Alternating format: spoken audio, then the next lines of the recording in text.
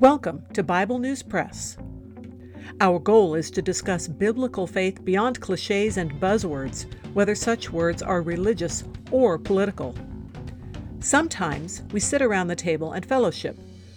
Sometimes we do a little time travel. It is all part of our journey with our Abba Father, who has given us the key to life. We do it with Jesus, and we do it together. Welcome. Hello, I'm Laura. I will be reading Isaiah chapter 59 from the World English Bible.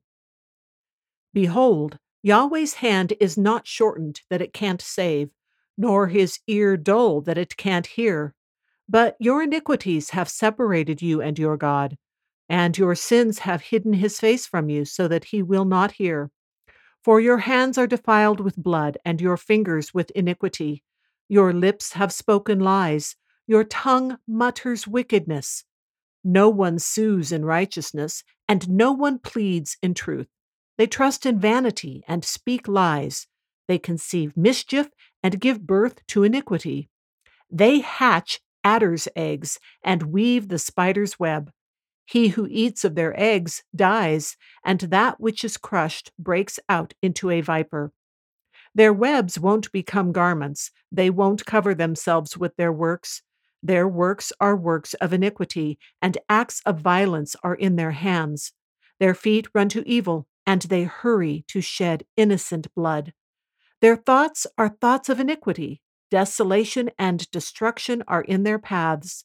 They don't know the way of peace, and there is no justice in their ways. They have made crooked paths for themselves. Whoever goes in them doesn't know peace. Therefore, justice is far from us, and righteousness doesn't overtake us. We look for light, but see darkness, for brightness, but we walk in obscurity. We grope for the wall like the blind. Yes, we grope as those who have no eyes. We stumble at noon as if it were twilight. Among those who are strong, we are like dead men. We all roar like bears and moan bitterly like doves. We look for justice, but there is none, for salvation, but it is far off from us. For our transgressions are multiplied before you, and our sins testify against us. For our transgressions are with us, and as for our iniquities, we know them.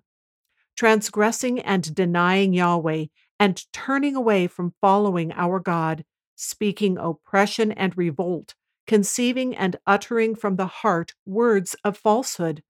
Justice is turned away backward, and righteousness stands far away. For truth has fallen in the street, and uprightness can't enter. Yes, truth is lacking, and he who departs from evil makes himself a prey. Yahweh saw it, and it displeased him that there was no justice. He saw that there was no man, and wondered that there was no intercessor. Therefore his own arm brought salvation to him, and his righteousness sustained him. He put on righteousness as a breastplate, and a helmet of salvation on his head. He put on garments of vengeance for clothing, and was clad with zeal as a mantle.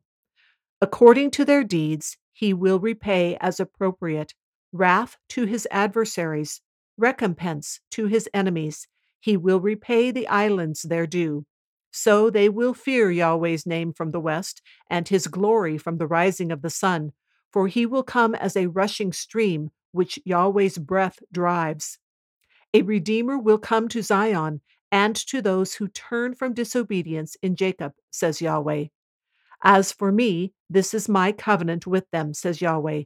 My spirit who is on you, and my words which I have put in your mouth, shall not depart out of your mouth, nor out of the mouth of your offspring, nor out of the mouth of your offspring's offspring, says Yahweh, from now on and forever. That is the Bible News Press segment for today, but not the end of our journey.